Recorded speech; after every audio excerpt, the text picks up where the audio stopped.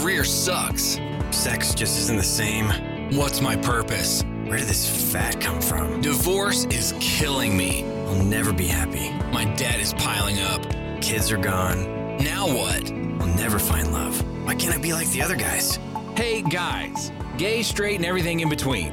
It's time to get a grip. Stop whining, make a bold move, and do something amazing with your 40-plus life. Let's get to the show with your Tell It Like It Is host, Rick Clemens, who does his best to never act like a dick, unless you act like one first. Hey guys, welcome back to another episode of 40 Plus Real Men Real Talk, where we talk about the stuff that sometimes we don't want to talk about, and we talk about the things we most need to talk about.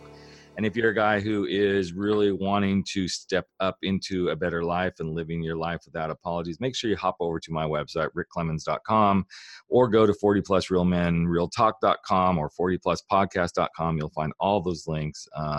We'll get you to the same spot. Do the unapologetic life assessment and see what you need to do to start releasing yourself into a space of living an unapologetic life.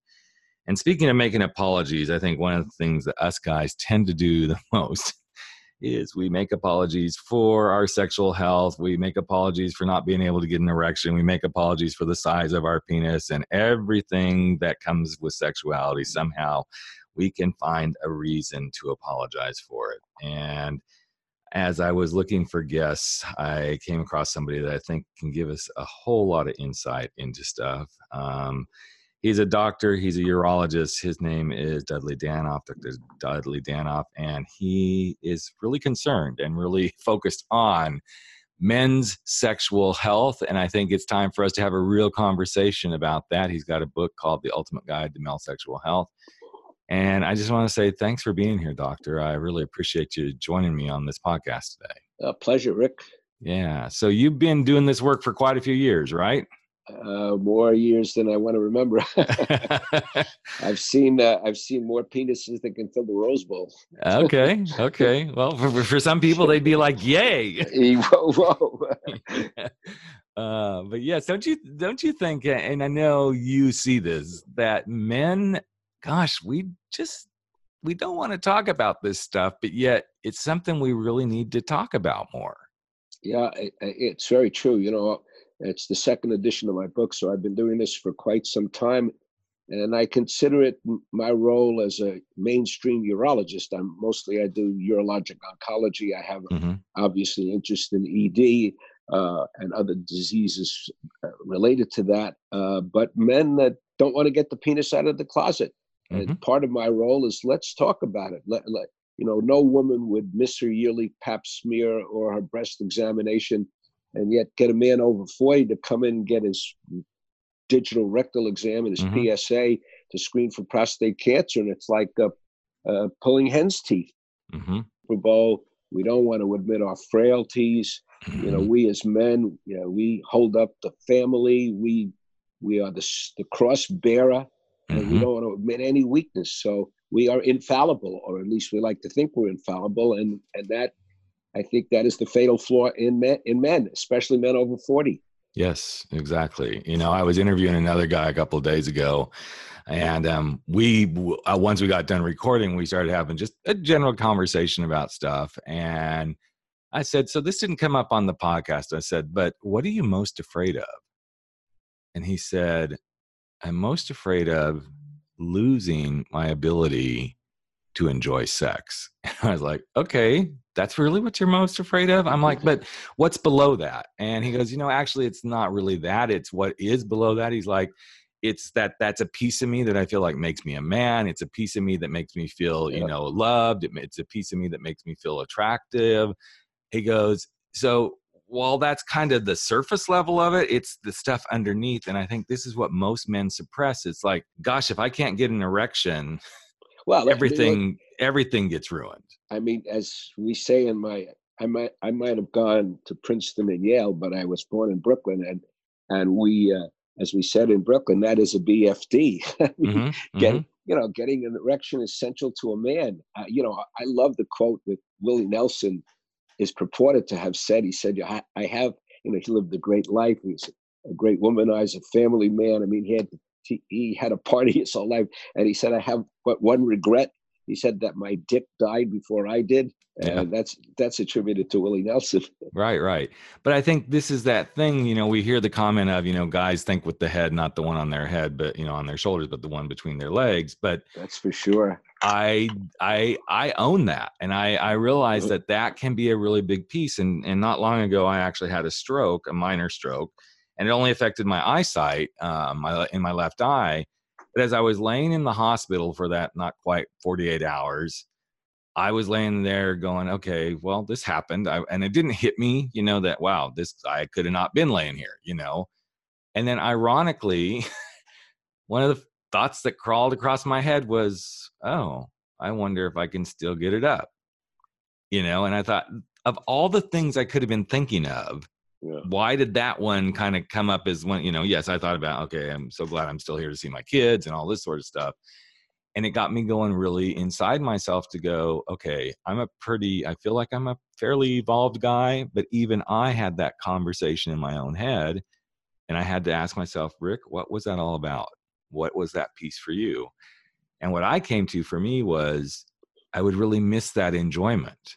However, I know I could replace it with something if I just get really creative. Well, look, what that piece of beef hanging between our legs as men is absolutely central to our lives. I remember being an undergraduate in a big hall, and the professor saying this some kind of a survey course. If I could get all of you guys sitting out there to get your mind off that piece of beef hanging between your legs, I could probably have at least 30 Nobel laureates. So you had a bunch of smart Ivy League guys, all bright-eyed and bushy-tailed, and all they could think about was, their penises. Yes, exactly. 24/7. And it doesn't really change, No, I've worked with so many men in my practice as a coach, that there are times that we'll be in the middle of something around their career or whatever, and I will actually call them out and say, this what you're talking about right now has nothing to do with what you're saying.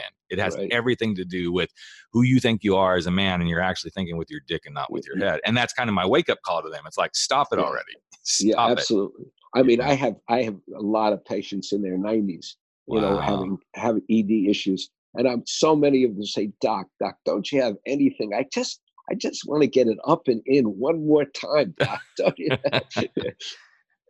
But that's understandable because it's such a piece of our life. So. But here's something I'm curious about, because I know you work with men from all walks of life, and I want to. Indeed, I do. Yeah. I want to put this like little assumption to bed, so to speak, and no pun intended there. But everybody thinks that, the gay men, they're the ones who are they're like the sexual prowess guys. They're just constantly getting it off, and they're hooking up and all this sort of stuff, and they're going to be, what will they do when this happens to them? But in reality, it really doesn't make a freaking bit of sense whether it's gay or straight guys. I wrote the book, and I wrote the second edition, and I was very careful in the second edition to stop using he, she, husband, wife in the normal heterosexual way, and I started to use more neutral, because as a practicing urologist, gay men, straight men, bi men, trans men, basically, they all have the same emotions. They all have the same needs. They all have a prostate. They all have the same libido that drives them. And who you love and what you do behind closed doors in the privacy of your own home is none of my business or none of anybody else's business. You have a prostate, you better get your prostate checked every year for prostate cancer. You have an aging problem and you can't get an erection, as simply as you did or as easily as when you were in your 20s. I mean, that's a universal problem. It doesn't matter what your sexual orientation is. In the practice, and I know because you're urology and you're playing with dicks all the time, but is the erection thing like the biggest thing, or are there other things that guys come in more worried about? I know I'm very concerned, and not because I have a family history or anything, but I just, that prostate exam, it's like, nope, come on, I'm bending over, doc. Go ahead, take a look, because I want to make sure, because it's a big threat. I mean, I know the threat. Absolutely. Gay or straight. In the United States alone, Rick, this coming year, 165,000 new cases of prostate cancer will be diagnosed. 1 in 7 men will have a diagnosis of prostate cancer in their lifetime. Now, that doesn't mean that all prostate cancer are devastating, Right. or game changers. Many of my patients with prostate cancer are in my active surveillance group. Mm-hmm. They're little, quote, benign, end quote, cancers. They're not going anywhere. They're not going to kill you. They're not going to impact on your life. But on the other hand, there are a lot of men in the 40s or 50s who have aggressive prostate cancer that needs aggressive treatment, or they will die of that disease. Mm-hmm. And today, even if you need the most aggressive treatment, which is surgery, the surgery is done with a robot. Mm-hmm. It's an outpatient procedure. There is no incision. You have to wear a catheter for a few days. Less ejaculate comes out, but you still have the ability to get an erection, and your continence is preserved. So worst case scenario, not all that bad. Yeah. Yeah. You know, it's interesting. A couple of years ago, I did a help lead a men's retreat actually in LA area. And it was just a kind of an overnight 2-day deal. And one of the guys that got up and spoke, and I knew some of the guys that were going to be speaking, but I didn't know this particular guy, and I had no idea what he was going to talk about. And he got up in front of the group. He was early 50s, and he said, "I suffer from ED." And the room was kind of quiet. Right. And he said, "And I have suffered from ED since I was 14 years old." And so what does that say? Yeah, that he can have a full life. Yeah, well, he has psychogenic ED. In other words, Yep. unless he's got some weird pituitary abnormality, it's all between his ears and not between his legs. Yeah. So that needs intensive therapy, and I think that can be overcome. Yeah, and he did. I mean, he spawned 2 children out of this whole thing. So, and I loved how he started to share the whole journey for him. And he did the psychotherapy. He did have some other stuff medically that he had to do, and he has a pump that helps him, now get it up and and all that sort of stuff. But it was so amazing for him to share this. And let me tell you, there were probably 40 guys in the room. And, as a speaker, I'm like kind of sitting in the back of the room, kind of able to watch reactions. And the fear that you could sense in that room, just the energy of the fear of, and if you begin to doubt the ability of your penis to get firm, on demand or when wanted, it's a self-fulfilling prophecy. Absolutely. It's like the proverbial dog, chasing his tail in ever decreasing circles until he disappears up, his what. It's just, self-doubt is the fear, self-doubt, anger. All of those things are penis killers. I mean, when I say penis killers, erection killers. I mean, your penis is not going to wither up and drop off. It's just going to have a lot of different. So it's about passion. I mean, passion and love is the greatest aphrodisiac. We got the blue pill. Right. Those blue pills are the pills of performance. Rick, those are not pills of desire. Right. And I think that's what many guys miss is I can be with my husband and I cannot get an erection. I'm totally okay with it. But what's got me going is the desire and the touching and the holding. And if I see him popping a nice erection, I'm like, cool. And at times, and I think this has been the thing, I just turned 56. So, I'm not dead yet by any, sense of the imagination. Come on, buddy. It's downhill from here. No, exactly. I got on that roller coaster and I'm going over that hill for the last time. But I'm pulling you. No, I know that. But we got a lot of tricks up the urologic sleeve. Absolutely. And urologic armamentarium.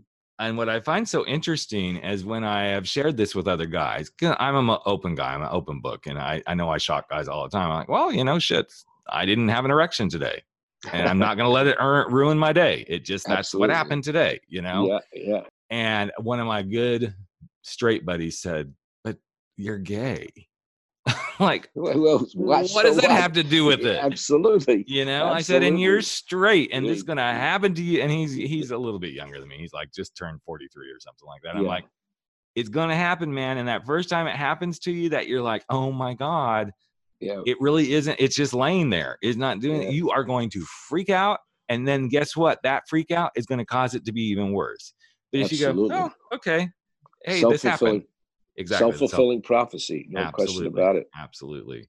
So I'm curious because you alluded to this, and I think it would be really important for guys to hear this, and because I work in the LGBTQ world a lot, but trans men, I think it's got to be really fascinating to work with them and realize they actually have the same fears.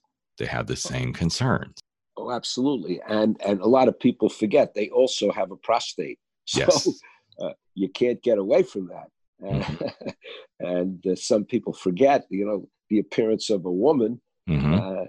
and they forget to get their annual PSA and digital rectal exam, and Right. end up with prostate cancer. Mm-hmm.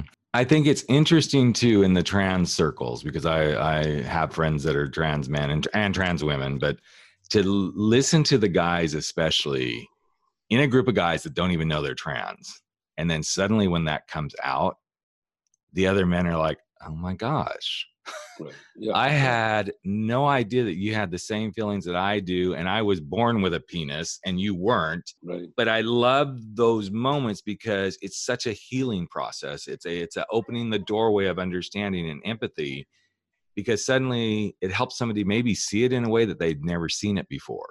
And I think it's fascinating, number one, to see guys go through it. But as a physician, your life has had to have gone through some changes around that as the trans movement has become more and more.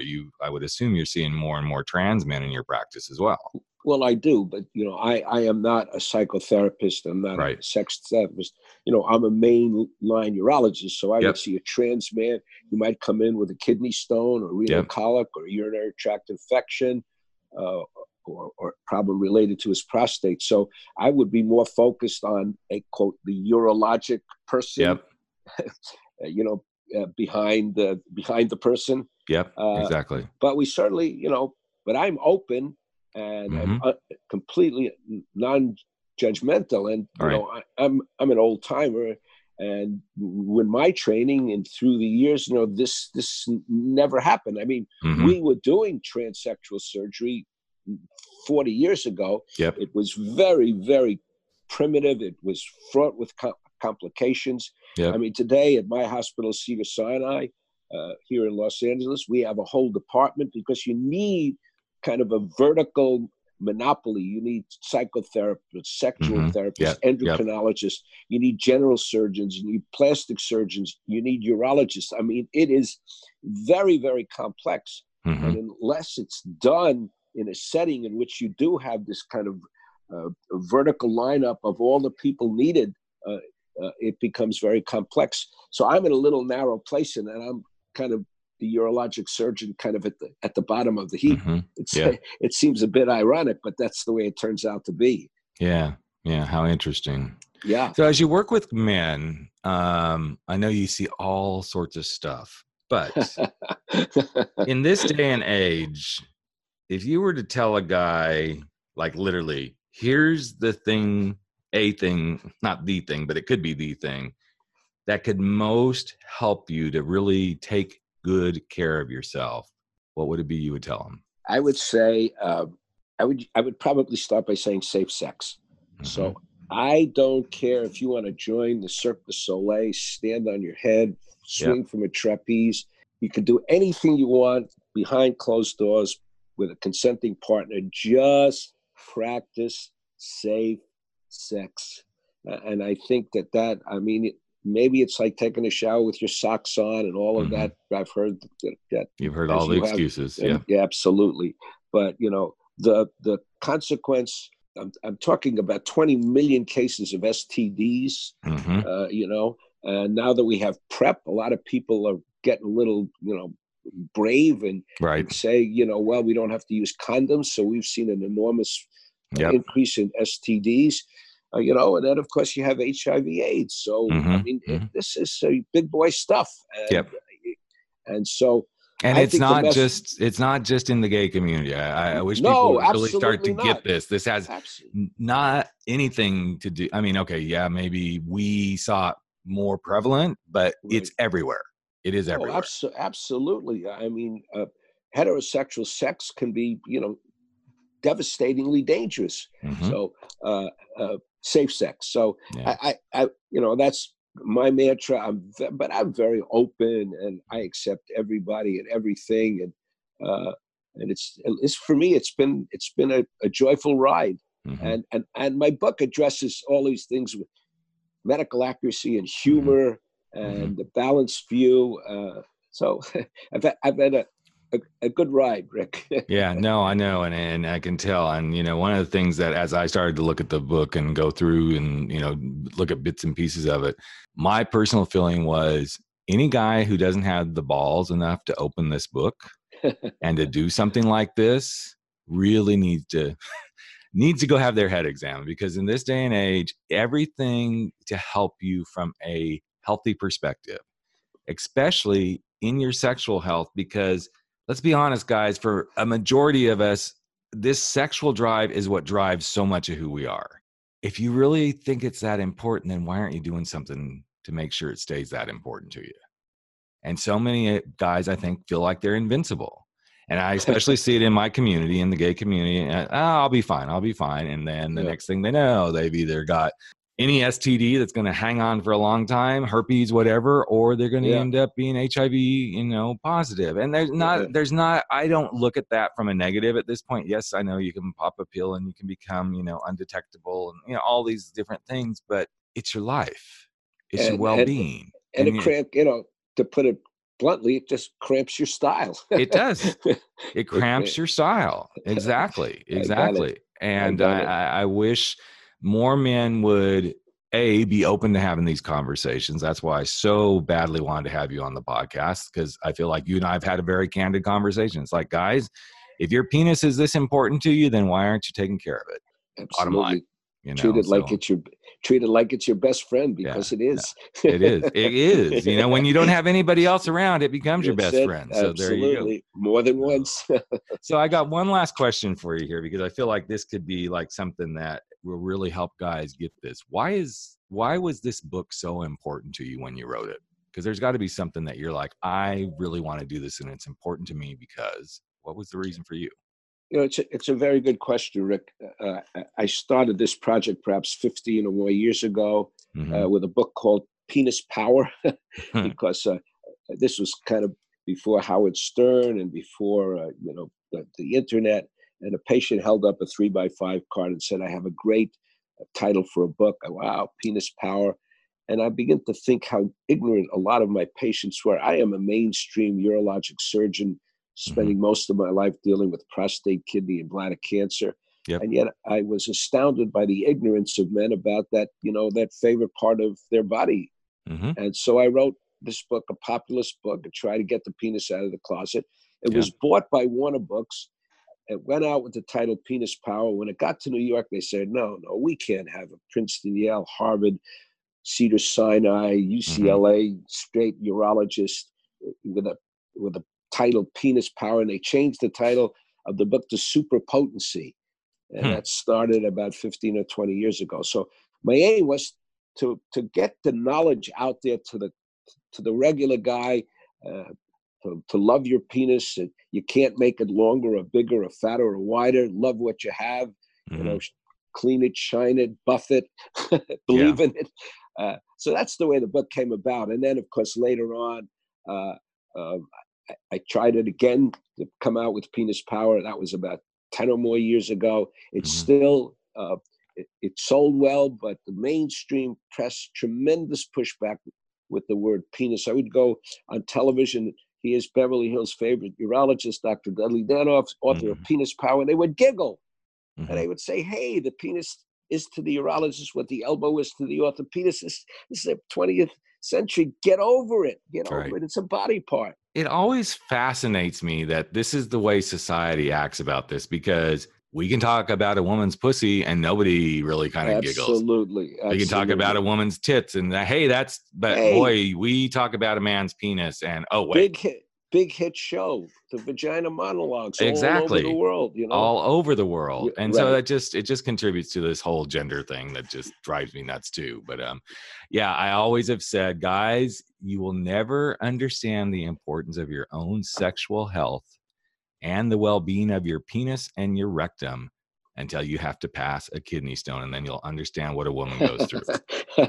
And true words were never spoken. And I've had 3 of them. And actually, you'll appreciate this story. So I was actually on campus at UCLA doing a LGBTQ event, And I hadn't been feeling super good the days leading up to it, but I'm like, just, whatever. And I've been through a kidney stone a couple of times, and I started realizing, I'm having a little trouble here, but the stream was still coming out, but I almost felt like something was there. And I'm like, I don't know, maybe I do have a kidney stone. I get there, get ready to, I'm an hour away from presenting my workshop. I go to the restroom and I start to pee into a urinal. And the next thing I hear is this clink.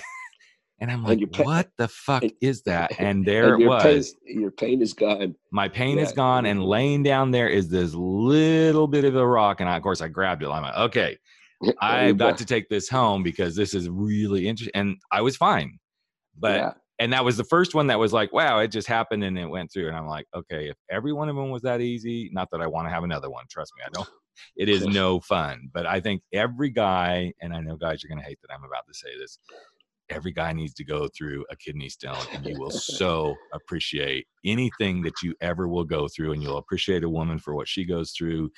And guys, even those of you who are not gay, you'll actually really appreciate what it takes for a guy to bottom for another guy if you've ever gone through a kidney stone. So anyway, well, I am so excited to have this conversation with you, man. We're going to have everything about his book, The Ultimate Guide to Male Sexual Health. And I love your candidness, your authenticity, and I'm surprised we didn't run into each other sooner. It's a great conversation. So, well, thank you so much, Rick. And I do have a website, The Ultimate Guide to menshealth.com. Great. And we will make sure that will be on. We will have your photos. We'll have your links to all your websites. We will have the book. And in fact, here's something that Dudley and his PR guy don't even know I'm going to do. If you are interested in getting his book, I will give 2 copies of the book away to the first 2 people who send me an email to rick@rickclemens.com. Just shoot me an email saying, I would love to have the book, Rick. I will then connect with you. I will get it shipped to you via Amazon Prime ASAP. But that's my give back for having such an awesome guest on the podcast. And I do truly appreciate you, Dudley. I just enjoyed this conversation. That's a very nice gesture. I very, very much appreciate it. And I must say, you are very candid, and I love the tenor of your voice, and I really enjoyed speaking with you. Awesome. Well, me too. And if I'm ever in LA, I will definitely hook up with you and go, hey, let's have a cup of coffee or something, man. So thanks again so much. My pleasure. Anytime, Rick. That's a wrap for 40 Plus. Real men, real talk. Where size doesn't matter. We drop our bullshit, get over our screwed up fears, make bold moves, and live life without apologies. Don't forget to join us on Facebook at 40 Plus Real Men, Real Talk, where the conversations continue.